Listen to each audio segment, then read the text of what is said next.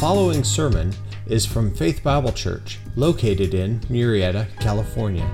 More information about Faith Bible Church is available at www.faith-bible.net. All right, look up here if you would. Don't look at your Bible right now. Don't look at your sermon notes right now. Just look here. Say this with me out loud if you can. Are you ready? Our Father, who art in heaven, hallowed be thy name. Thy kingdom come, thy will be done on earth as it is in heaven. Give us this day our daily bread, and forgive us our debts as we forgive our debtors. And lead us not into temptation, but deliver us from evil. For thine is the kingdom, and the power, and the glory forever. Amen. Good job! There you go. Matthew chapter 6, you just read it off.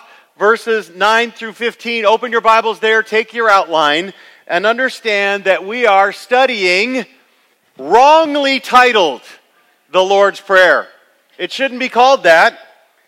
God spoke it, our Lord Jesus Christ, on the north side of the Sea of Galilee during the Sermon on the Mount. If you're new with us, we're working our way through the Sermon on the Mount, Matthew chapter 5, 6, and 7. Matthew recorded it, but it was not for him. It is not a prayer that Jesus would ever say, lead us not into temptation. And it is something that we're not to actually speak in rote to him.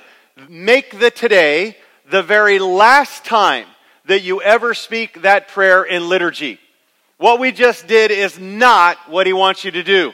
It was not given for that purpose. It was given as a prayer guide for disciples to follow, to help you line by line, to show you how to pray.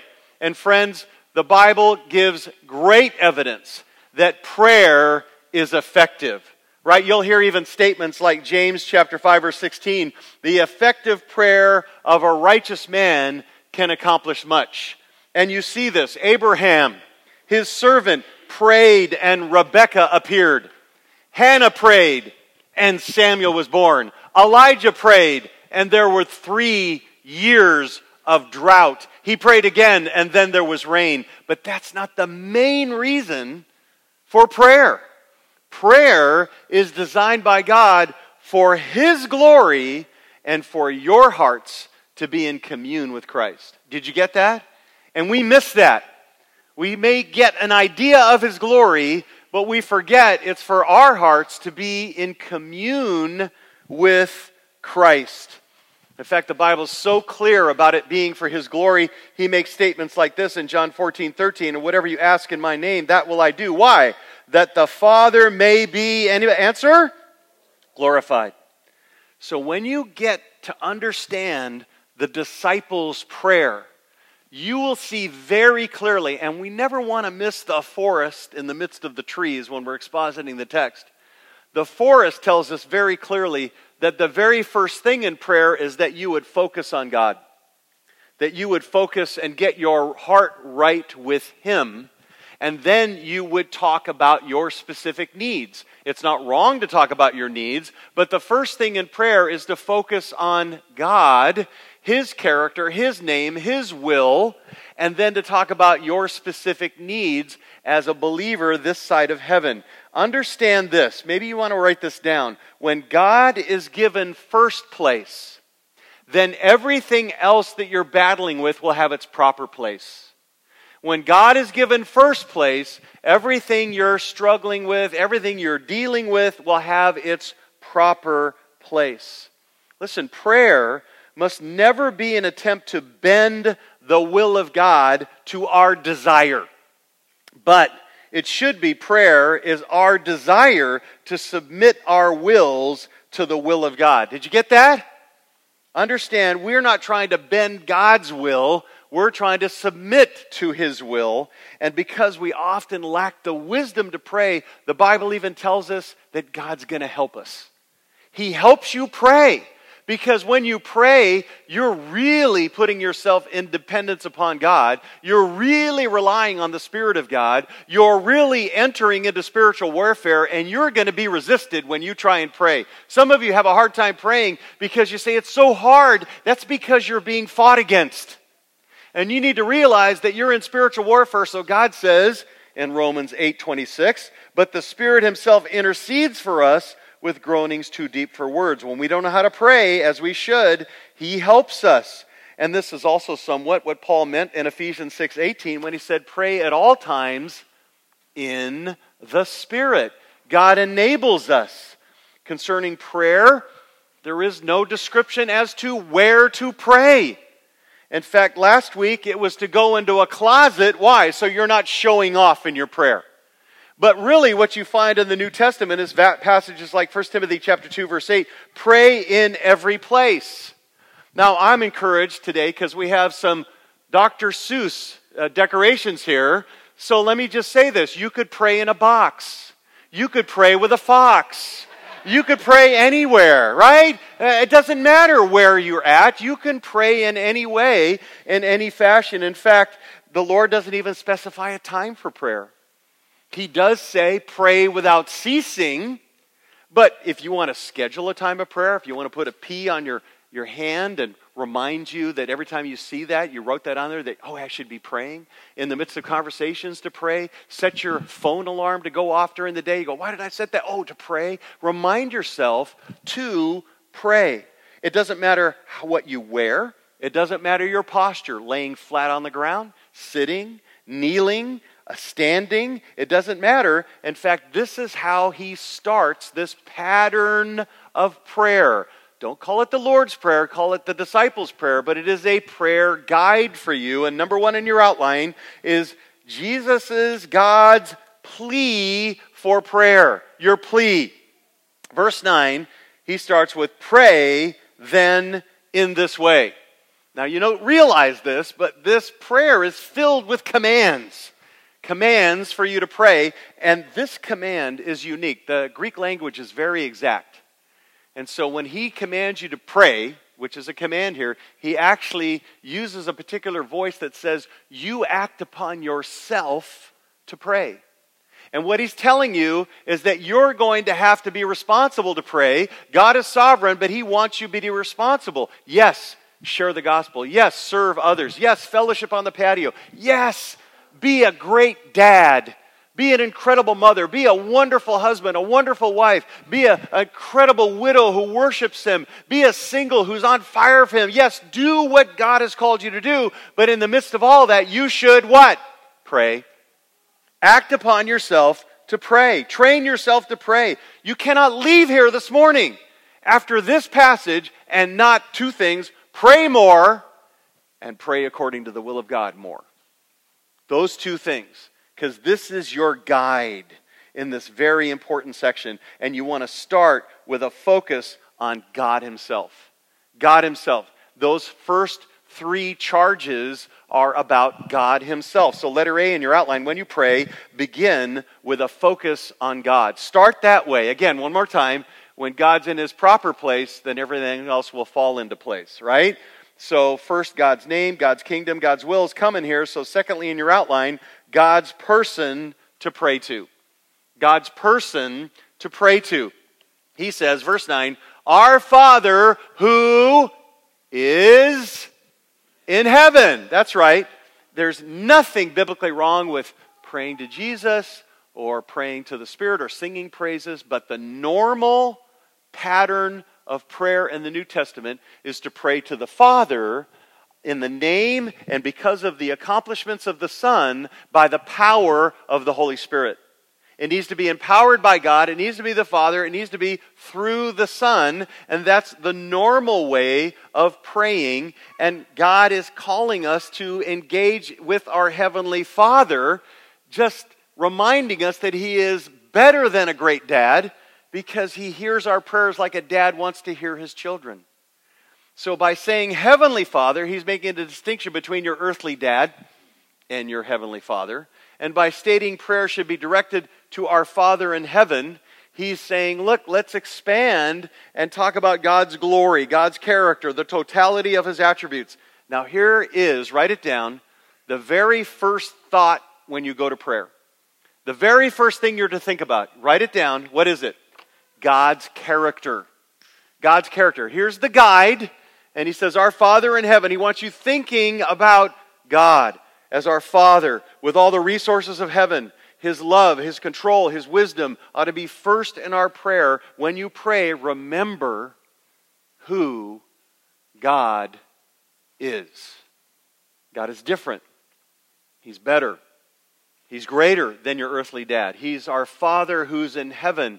He has all the resources of heaven. Is that a lot of resource? It's all the resources of the universe. He's greater in size and power and wonder than the universe, and yet he's our Father that we're so intimate with, so intimate that the Bible actually calls him our Abba Father. What does Abba mean?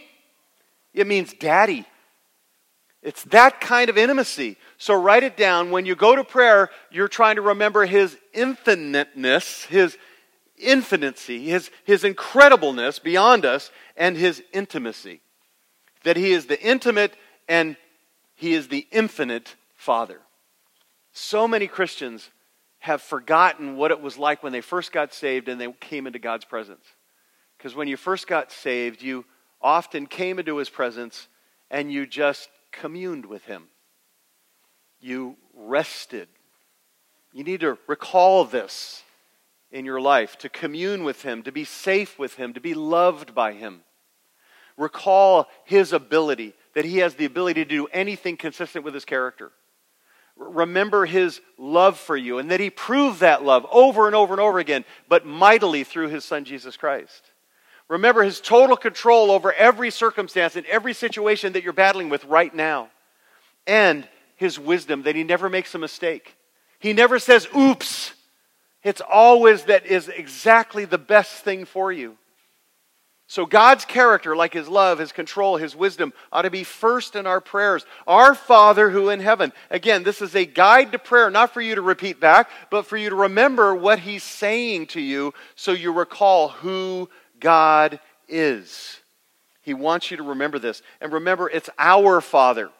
So as you're praying, you're remembering that we are his children and we can depend on each other to pray. And sometimes we need to ask each other to pray for certain areas and undergird us in prayer, because prayer is also us as his children under our great Father. And beyond community, it's remembering that he is intimate with you. Our Father, not as a sense of possessiveness, but of intimacy. And how did that intimacy happen? Remember the cost that he paid to make that prayer life possible. He actually was born as a man, suffered and died on the cross, bore the wrath of God for your sins upon himself, had no sin of his own, rose from the dead, and because of that sacrifice, things changed. See, Christ, in his earthly ministry, he referred to, and it shocked the Jewish populace at that time. It shocked them when he said, God is my Father. But now, when we are in Christ, then we have the privilege, because of his sacrifice, to call him what? Our Father, our Daddy. That's what he provided for us. And that's what we remember in this first line of the disciples' prayer. It's to remind you, when you pray, you remember who God is, that he has all the resources of heaven, that he is all-powerful, all-wise, loves you so much as family, that you are as intimate as Abba, Daddy, Father. Number 3 in your outline, God's priority in prayer. God's priority in prayer is, hallowed be thy name. Hallowed be your name. Now he's reminding you that God is great, our Father who art in heaven, but he's also now, with hallowed be your name, reminding you that he is holy. He is unique. Hallowed meaning holy, pure, sinless, set apart, righteous. Hallowed be your name. Your name is who you are. It's the summation of who you are biblically. And it's basically descriptive of your character, and it actually forms your reputation. So hallowed, your reputation be hallowed, that you are holy. God's name is all he is, his character, his plan, his will. So when you pray, you're acknowledging that God is holy and always holy. Always unique, always righteous, always. He hates sin, He loves righteousness. So how do we do that? Are you ready? When you say, hallowed be your name, you're saying, I remember your gospel. I remember what happened so that an unholy person could now be in relationship with you. What happened? God, being absolutely perfect, holy, already knew that you and I could never be perfect. Can I hear an amen to that?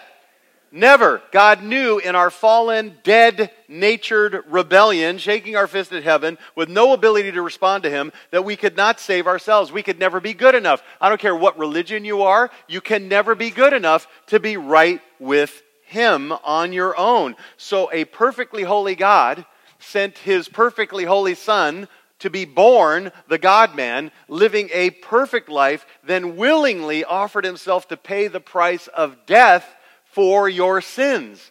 Christ willingly chose to suffer the punishment that you deserve for your sins on the cross, and having no sin of His own, He rose from the dead, ascended into heaven, and He provided a way to make you perfectly righteous, holy. Hallowed be your name. When you entrust your life to Him by faith and turn from your sin in repentance, your sin is judged on Christ. So your sin falls on Him when you entrust what He has done and who He is to you, and His righteousness that can cover you with that pure white robe of righteousness. So now, when the perfectly holy God, hallowed be your name, looks at you, He doesn't see a vile, rebellious sinner that you are and that I am. He sees the righteous perfection of Jesus Christ because of what Jesus did. So, when God genuinely then saves you, and not this pablum salvation that's going around today that's so popular. It's the one where He not only justifies you, but regenerates you at the same time, transforms you, giving you a new nature. The indwelling Holy Spirit can cause you now to hate sin and love what? Righteousness. And the Spirit frees you from the penalty of sin, so you don't have to go to eternal torment in hell. And the power of sin, you can live uniquely different. And the Spirit will continue to prod you to turn from your sins and walk in holiness until you can then be free from the presence of sin in heaven forever. That's when you say, hallowed be your name. You're remembering that you were separate from God, that you are not holy and He is holy, and that you want to esteem His holiness. Hallowed be your name. You're saying, you're perfect. You hate sin. And you made me righteous, not because of what I did, but what you did. And now I love righteousness, and I want to live holy in such a way that pleases you. Are you getting it? Hallowed be your name as a reminder for you of the gospel and what Christ did for you and who He is in His perfection. Number 4, God's program in prayer. Your, verse 10, kingdom, what? Come. Now, stay with me. What we've already covered so far, we're helping you with your guide to prayer, right? And your guide to prayer is that, verse 9, pray this way. So remembering that your God is your infinite and intimate Father, with all the resources of heaven at His disposal. He can do anything consistent with His character. You pray recalling that God is holy and that Christ made you holy and gave you a heart that wants to live holy. And now, the next phrase will remind you of another truth. You pray wanting God's rule. Wanting God's rule. You know why? Because you and I are selfish. We think about ourselves all the time. And yet what God is trying to call you to is a submissive heart that wants God's will. You want your Lord to reign. We just sang, crown Him with what? Many crowns. That's because we want Him to rule. Now, you're looking at your life, you're looking at America in the future, and I'm guaranteeing you, if you're a Christian, you want Christ to rule this planet. Right? Are you with me as we decline? So understand, this is a submissive heart that wants God to reign. Now, in the most literal sense, when you say, your kingdom come, you're saying, Lord, I want you to subdue all your enemies, and I want you to establish your 1,000-year rule where you reign the earth. That's going to be great. Can I hear an amen to that? But long ago, in the Old Testament, repeatedly, it's so many times in the Old Testament, it's almost crazy. The promise that God would send a king who would establish a kingdom on earth in which righteousness would rule. And when you're praying to that end, when you want Christ to reign, Revelation 19 says, when the Lord returns, it says literally, He will reign. And we're going to reign with Him. But until that time, what you want is for Him to rule your life and all the people around you and all the circumstances around you. You want Him to rule over your family. You want to bring your family under the authority of the Word of God. So you want to have Him rule our church. You want to pray that the elders would always seek the headship of Christ for our church. Not their will, but what Christ wants for our church. Because we want to see what it's like when God rules a community of people who are His children. And He's their Father. When you pray for a marriage that both husband and wife are saying, we want what God wants over what we want. And you're praying for a church where the elders submit to the headship of Christ, and relationships and health problems and your trials. You want to see in all that you're dealing with that God would rule. That's the desire of a believer. So when you pray at this next line, your kingdom come, you're praying with a heart that wants to submit to His rule in your heart and all around you. Number 5, God's plan in prayer. His plan. Verse 10 is, your will be done on earth as it is in heaven. Is God's will being done in heaven? Yes. So He wants it to be done on earth. And so you want God's will over your will in everything. In fact, as you pray, this next line is to remind you that you want your will to conform to God's will, not God's will to conform to your will. One more time. You want your will to conform to God's will, not God's will to conform to your will. You trust. Do you trust that God knows everything? Yes. That God is all-powerful? Yes. That God is good? Yes. That He is all-wise? Correct. And that He is providential and directing every circumstance in your life? Yes. Then, are you ready? Then you're praying, your will be done. You believe that Father knows best. Right? That in every situation that you're facing, you know who you are. Listen, friends, we're redeemed, but we're still a little bit messed up. We still kind of go our own way, do our own thing. And God says, look, trust me because my will is perfect. And that's what you want. You want my will. And that's why it's so important that you know that God, in this phrase, in your guide to prayer, He's saying, like everything in heaven functions by God's will, He's saying now in your life, you want everything on earth in your life to function by God's will. And again, we're selfish. We have little concerns over idols and little kingdoms in our lives and little wants. And Jesus is correcting this and loving us enough that our self-centered prayers would be God-centered. He loves us enough to say, this is what you want to pray. His will, not ours, because Father knows best. So where are you at? When you pray this, I've always noticed 3 responses in Christians that I've cared about, and that is this. They pray, thy will be done, but it's a defeated resignation. You know? Oh, okay, thy will be done. You know? All right? And then there's the tone of bitter resentment. Yeah, okay, your will, fine. You know, knowing that they've got to submit. Or, it's the heart of trust. It says, I know who He is. I know He loves me. I know He intends for the best. And I'm going to trust that His will be done. Right? Where are you at? Letter B. Not only do you pray for God's priority and your orientation that sets everything into place, but now you pray your greatest needs. Your greatest needs. So after a focus on God's glory, He's telling you now, focus on your needs. What do you pray for? Daily bread, forgiveness, and protection from temptation. That's right. Temptation's rough. So there you go. So number 6, God's provision in prayer. His provision. Verse 11. Give us this day our daily bread.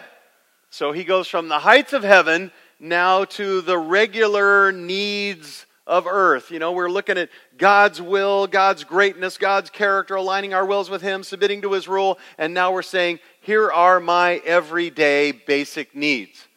Now, we don't get this. He's talking to these people in the North Shore of the Sea of Galilee on a beautiful slope. It's a gorgeous day. They're all hearing him. The acoustics are incredible. He's preaching this. When he says this to them, it's almost a gasp. Because in our society, we're not wondering what our next meal is going to be. Correct? We know, even if we're wondering about it, we know we can get it no matter what. We can borrow it somehow. That's not the case for them. If the rains didn't fall, if they couldn't bring their harvest in, sometimes it meant no food for them to eat. So when you're praying for your daily bread, you're saying, I'm trusting you, even in the midst that I might starve. And interesting enough, that day-by-day struggle was very real for them. So some of the early church fathers in about the 4th century, they began to allegorize the Bible. It's a big mistake to do that. Take it in its normative sense, its literal sense. They began to allegorize, and so they came up with some really interesting views of eschatology. But they also reinterpreted portions of this Bible. So they would say daily bread here, and they would go, what he really meant was the Lord's Supper. What he really meant here was spiritual food of the Word. What he really meant here was Christ, who is the bread of life. What he really meant here was spiritual bread from a heavenly kingdom. My friends, the Greek word bread means what? Bread! Okay? It's what you need for your bodily health. Now, you don't pray for my daily cake, all right? Or my daily wealth, or my daily expensive clothes, or my daily earthly mansion, but you pray for your true needs. Now, get this. It is not unspiritual, it's not fleshly, it's not less than best, it's not substandard to pray for your genuine needs. Go to him with your genuine needs. Sometimes God puts you in a situation and you have a physical need. It's not a want, it's a need. God wants you to pray for that. And it's not unspiritual. He's saying, look, glorify me by focusing on me in the first half of the prayer. But he's saying, glorify me by those genuine needs. Bring that to him. Bring that to him. God is the one who cares and takes care of our physical bodies. God is the one who supplies our need and what we need for today and tomorrow. God is the one we're to look to for those needed supplies each day. And prayer is the vehicle. Amen? In fact, look at Proverbs chapter 30, verse 8 and 9. This is a passage you need to know. It's great for our society. It says this. Look at it in your outline. Give me neither poverty, neither what? Riches. Feed me with the food that is my portion. Now why? Not to be full, that I not be full, and deny you and say, who is the Lord? In other words, I'm so full, I got all I needed, and so I don't need God. That's our society right there. They don't need him. They got everything they need. Or, he says, that I be in want and steal and profane the name of God, saying, I'm so needy and so desperate and so starving. Why would God do this to me? Maybe I'm going to steal. He must be cruel. No. What he's saying is, here in the Lord's Prayer, again, each line is a reminder to launch you into prayer that would be pleasing to him, is to remember your daily bread. Say, Lord, give me what I need to live. Write this down now, so that I might live a life of gratitude towards you and generosity towards others. Gratitude toward you and generosity towards others. Which leads us to number 7, God's pardon in prayer. God's pardon in prayer, verse 12. Forgive us our debts as we have forgiven our debtors. Now, why are we asking the Lord to forgive our debts? Well, why the word debt? When you look at the cross-reference to this prayer and that phrase, in the book of Luke, chapter 11, verse 4, the word debt there is translated sins. So we've got a pretty strong idea that debt is referring to sins. And secondly, we know that the way that God looks at sin is that sin is a debt. Secondly, so what Christ wants you to feel as you're praying this is the weight of your debt. He wants you to remember what God did and how much God paid, and that payment must be resolved, and that ledger must be made right, and the debt of sin must be paid, and you, are you ready? You cannot pay the debt. You can't do it. In fact, you owe God your complete obedience, but you and I failed and became debtors. And as God is your creditor, sadly, you and I are up to our ears in debt spiritually. Are you with me on this? That's how much we owe. You thought the national economy was bad. Well, your spiritual economy is absolutely in crisis. It's already in depression. Are you with me on this? You thought that Bidenomics was bad. Look at your own spiritual economy, your own heart within you, and you will find out, Andy, that Andynomics is a desperate bad idea. Right? It's devastating. Some of you, your Beckynomics are not going to cut it. You're basically in a disaster. Now, let me illustrate it this way. Some of you have been in financial debt before. Maybe it's credit card debt, maybe student loans, maybe overspending, and you're embarrassed. You didn't want to tell anybody. And until you actually took root of that and took ownership of that and maybe shared some people and got help, it was only getting worse. But every one of us in this room either was or is in spiritual debt. And until you confess Christ and relinquish your life and surrender your life and exchange all that you are for all that He is, it's only going to get worse and may lead to eternal torment. That spiritual debt is devastatingly big. And here's the point. As you remember this line, as you say, forgive us our debts as we forgive our debtors, then you're reminded that first, Christ paid our debt in full. Amen? All of it. Secondly, that we're still in a war against remaining sin. Thirdly, that those who've been genuinely forgiven never neglect to confess, to agree with God that sin is wrong, to repent of it, even though it's all been forgiven. Relationally, we want to be right with Him. And fourth, those who understand the weight of your debt, those who are forgiven much, what happens? They forgive much. They forgive much. And Jesus is saying, when you pray, remember your debt. Now here's the point. When you remember your millions of sins that were forgiven you, it's so much easier when you feel the full weight of that to actually forgive the 1 or 2 or 3 sins that somebody committed against you. Are you with me? You need to recognize the millions of sins that God has cleansed you from that were opposed to Him, so that you would then go, you know what, it's not that big a deal. And I should be moved to forgive those who've sinned against me. Take a look at Luke chapter 7, verse 47. Own this verse. It says, for this reason I say to you, her sins, which are many, have been forgiven, for she loved much.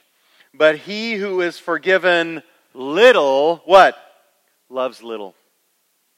If you don't understand the weight of your forgiveness, that amazing grace in forgiving you for millions of sins, then you won't be helped to forgive others who've sinned against you once.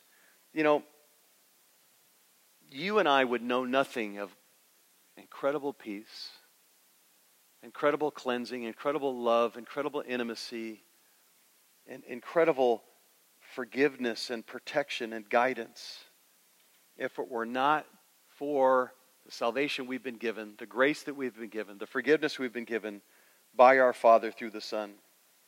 But when we experience that complete and total forgiveness, when we realize the weight and the debt of our sin in our vertical relationship with God, then it gives us almost like a healing power in our horizontal relationships that we would actually make us able to forgive others for the sins that they've committed against us. And that's what he's saying. Forgive us our debts as we have what? Been forgiven. Do you know what the word forgiveness means in this context? As an expositor, I sometimes do little happy dances when I discover things. This was one. The word forgiveness in this context means, are you ready? To send away.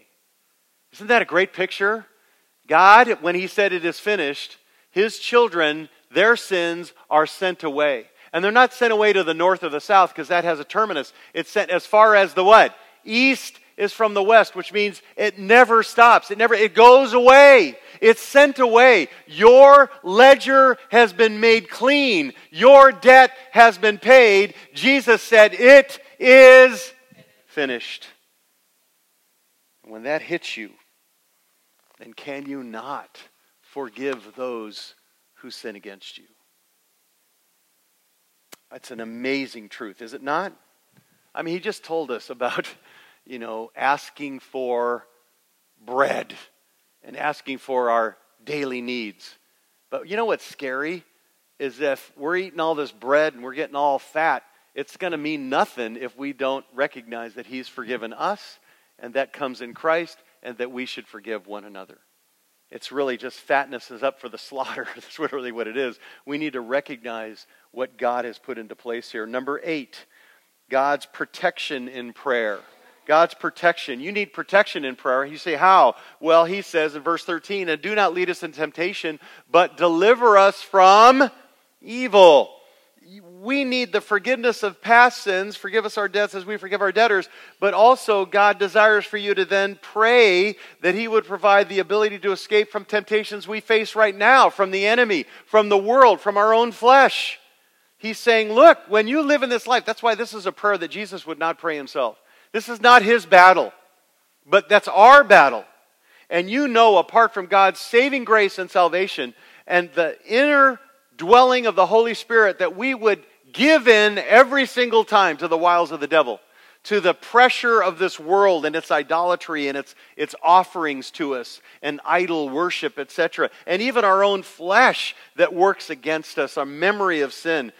God told us that we can grow in holiness, that he does not tempt us, but we are in the midst of being tempted by the world, by the enemy, and God does not tempt us, but he's going to subject us to these temptations so that we would grow strong. We're going to face satanic assaults, worldly pressures, fleshly independence, and he's saying, I want you to pray. When you pray, when you go to prayer, you never forget that you have dangers from sin right now. Even though you're cleansed and forgiven, you still are battling sin. And you know what sin is?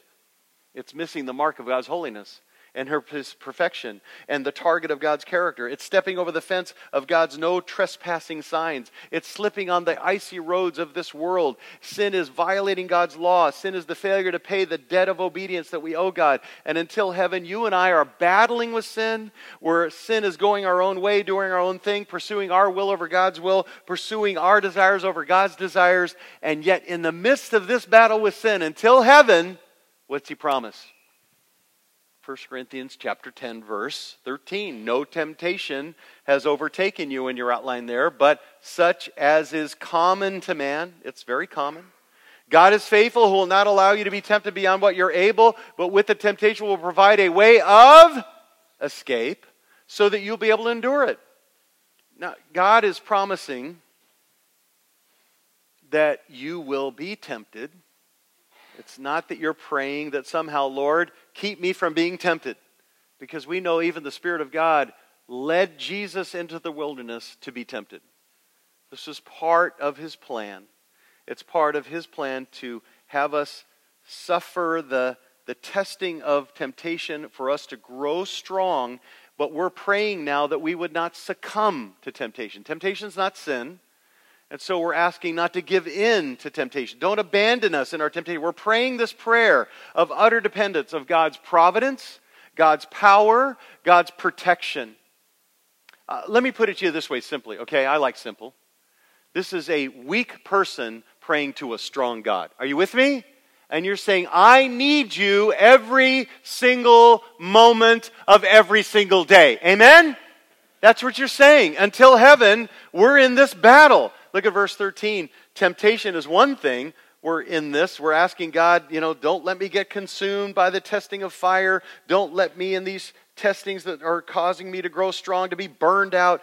But temptation is one thing. In evil is another. He says, let us lead me not into temptation, but deliver us from evil. And evil is the evil one. He's talking about this deliverance, and deliverance is an aggressive verb. It's to snatch you away. You're saying, Lord, snatch me away from the wiles of the devil. Snatch me away from this evil world. Snatch me away from my evil flesh. You know what healthy prayer is? What he's saying here, this line is to remind you of a portion of Scripture that you should never forget. Ephesians chapter 6. That you're praying and never forget that every single day until you get to heaven, you are in spiritual warfare. And friends, you're sitting here today, and I guarantee you, you forget. Would you admit it? We forget. We have a comfortable culture. We forget that we are in a war and the bullets are flying and it's real.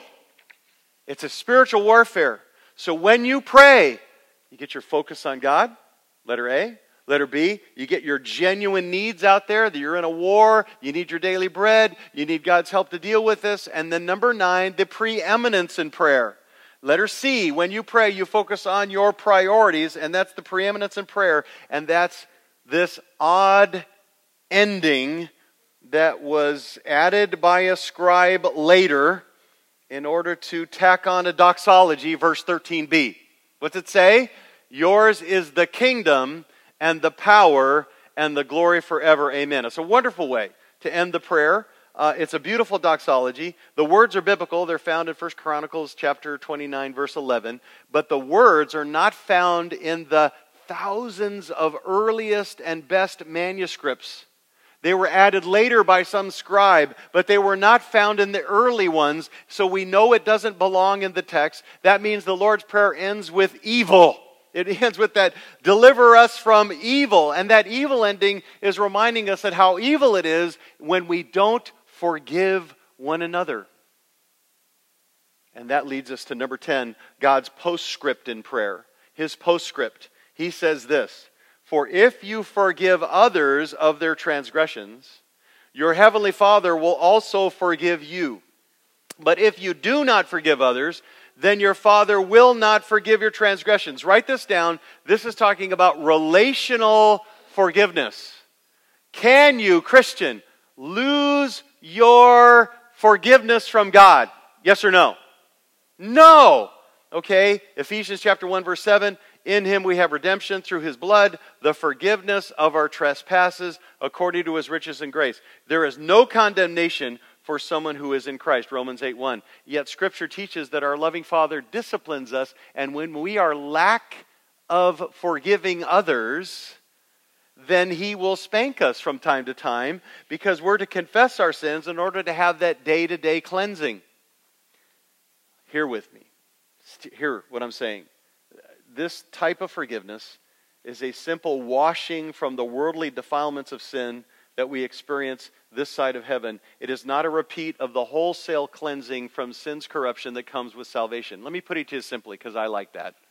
And that's this. This kind of forgiveness is washing the dirt off of your feet as you walk in a disgustingly sinful world.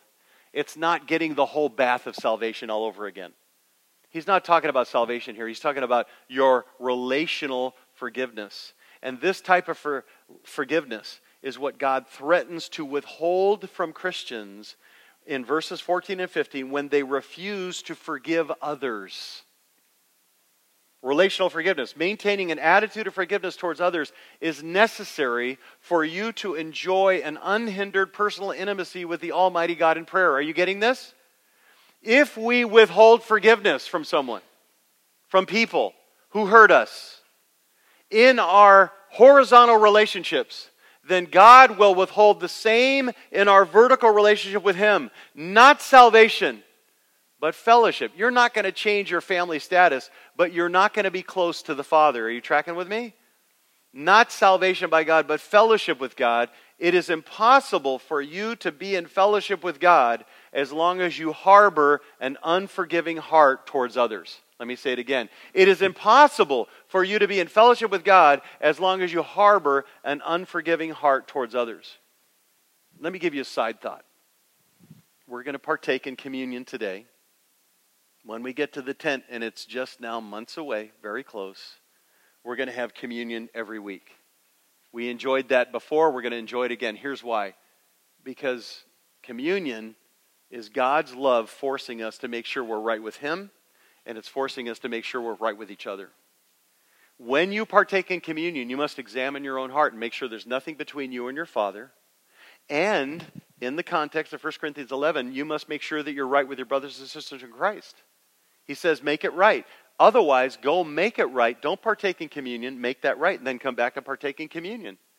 The danger is, he actually says that some are sick. Some even died in the Corinthian church because they partook in an unworthy manner. They didn't examine this vertical relationship or this horizontal relationship. You say, boy, that's pretty harsh on God. You know what I think?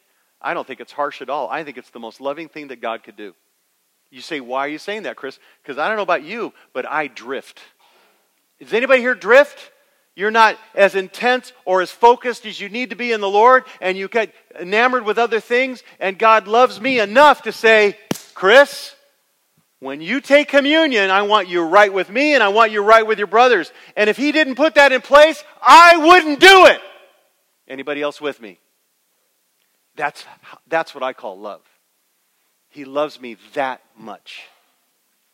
The Lord's postscript on prayer is reminding you to make certain there is no unconfessed sin that exists between you and your God, and that there is no undealt with sin that exists between you and a brother or sister in Christ, especially forgiveness. You getting it? So let's take it home. Ready? This is your prayer example, letter A. This is your guide.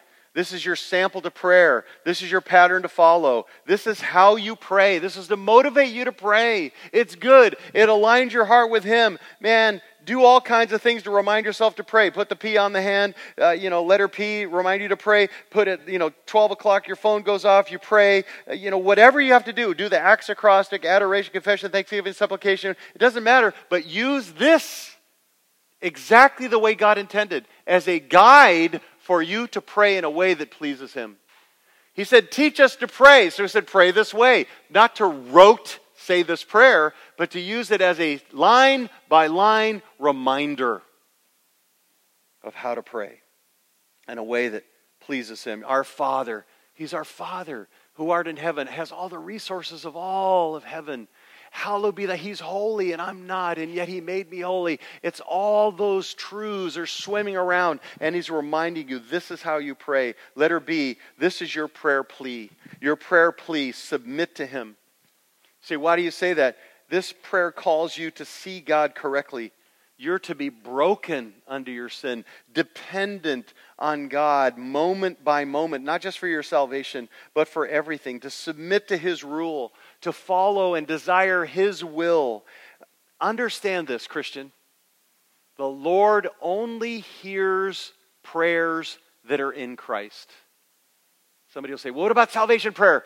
If you're having a salvation prayer, He's already drawn you to Himself, already awakened you. It's in Christ at that particular moment. It's only in Christ. No other religion, no other faith, no other leader. It's only through Jesus Christ. He is the way, the truth, and the life. No one comes to the Father but through Him. No prayers are heard except through Jesus Christ in the power of the Spirit. That's what He calls us to. And that, you know what that means? If you're going to have prayers that are heard, then you have to be in Christ. Amen? Let's pray. Heavenly Father, thank You for Your word.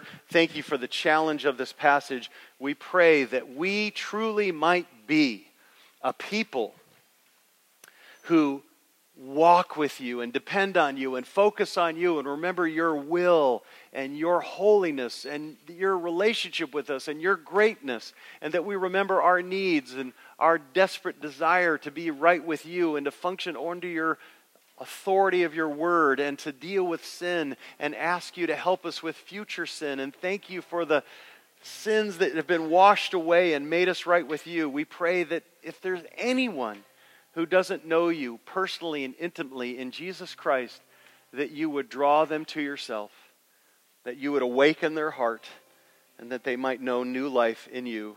And we'll give You all the glory for what You do. We love You. We thank You. We praise You. And we can always count on You. And we pray this in Jesus' name. And all God's people said, amen.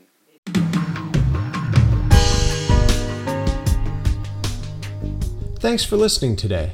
Sermon audio from the last 3 years is available by podcast, and a larger archive from Chris Mueller and Faith Bible Church can be found at media.faith-bible.net. And if you would, please leave us a review on iTunes. It helps a lot. Thanks, and have a great day.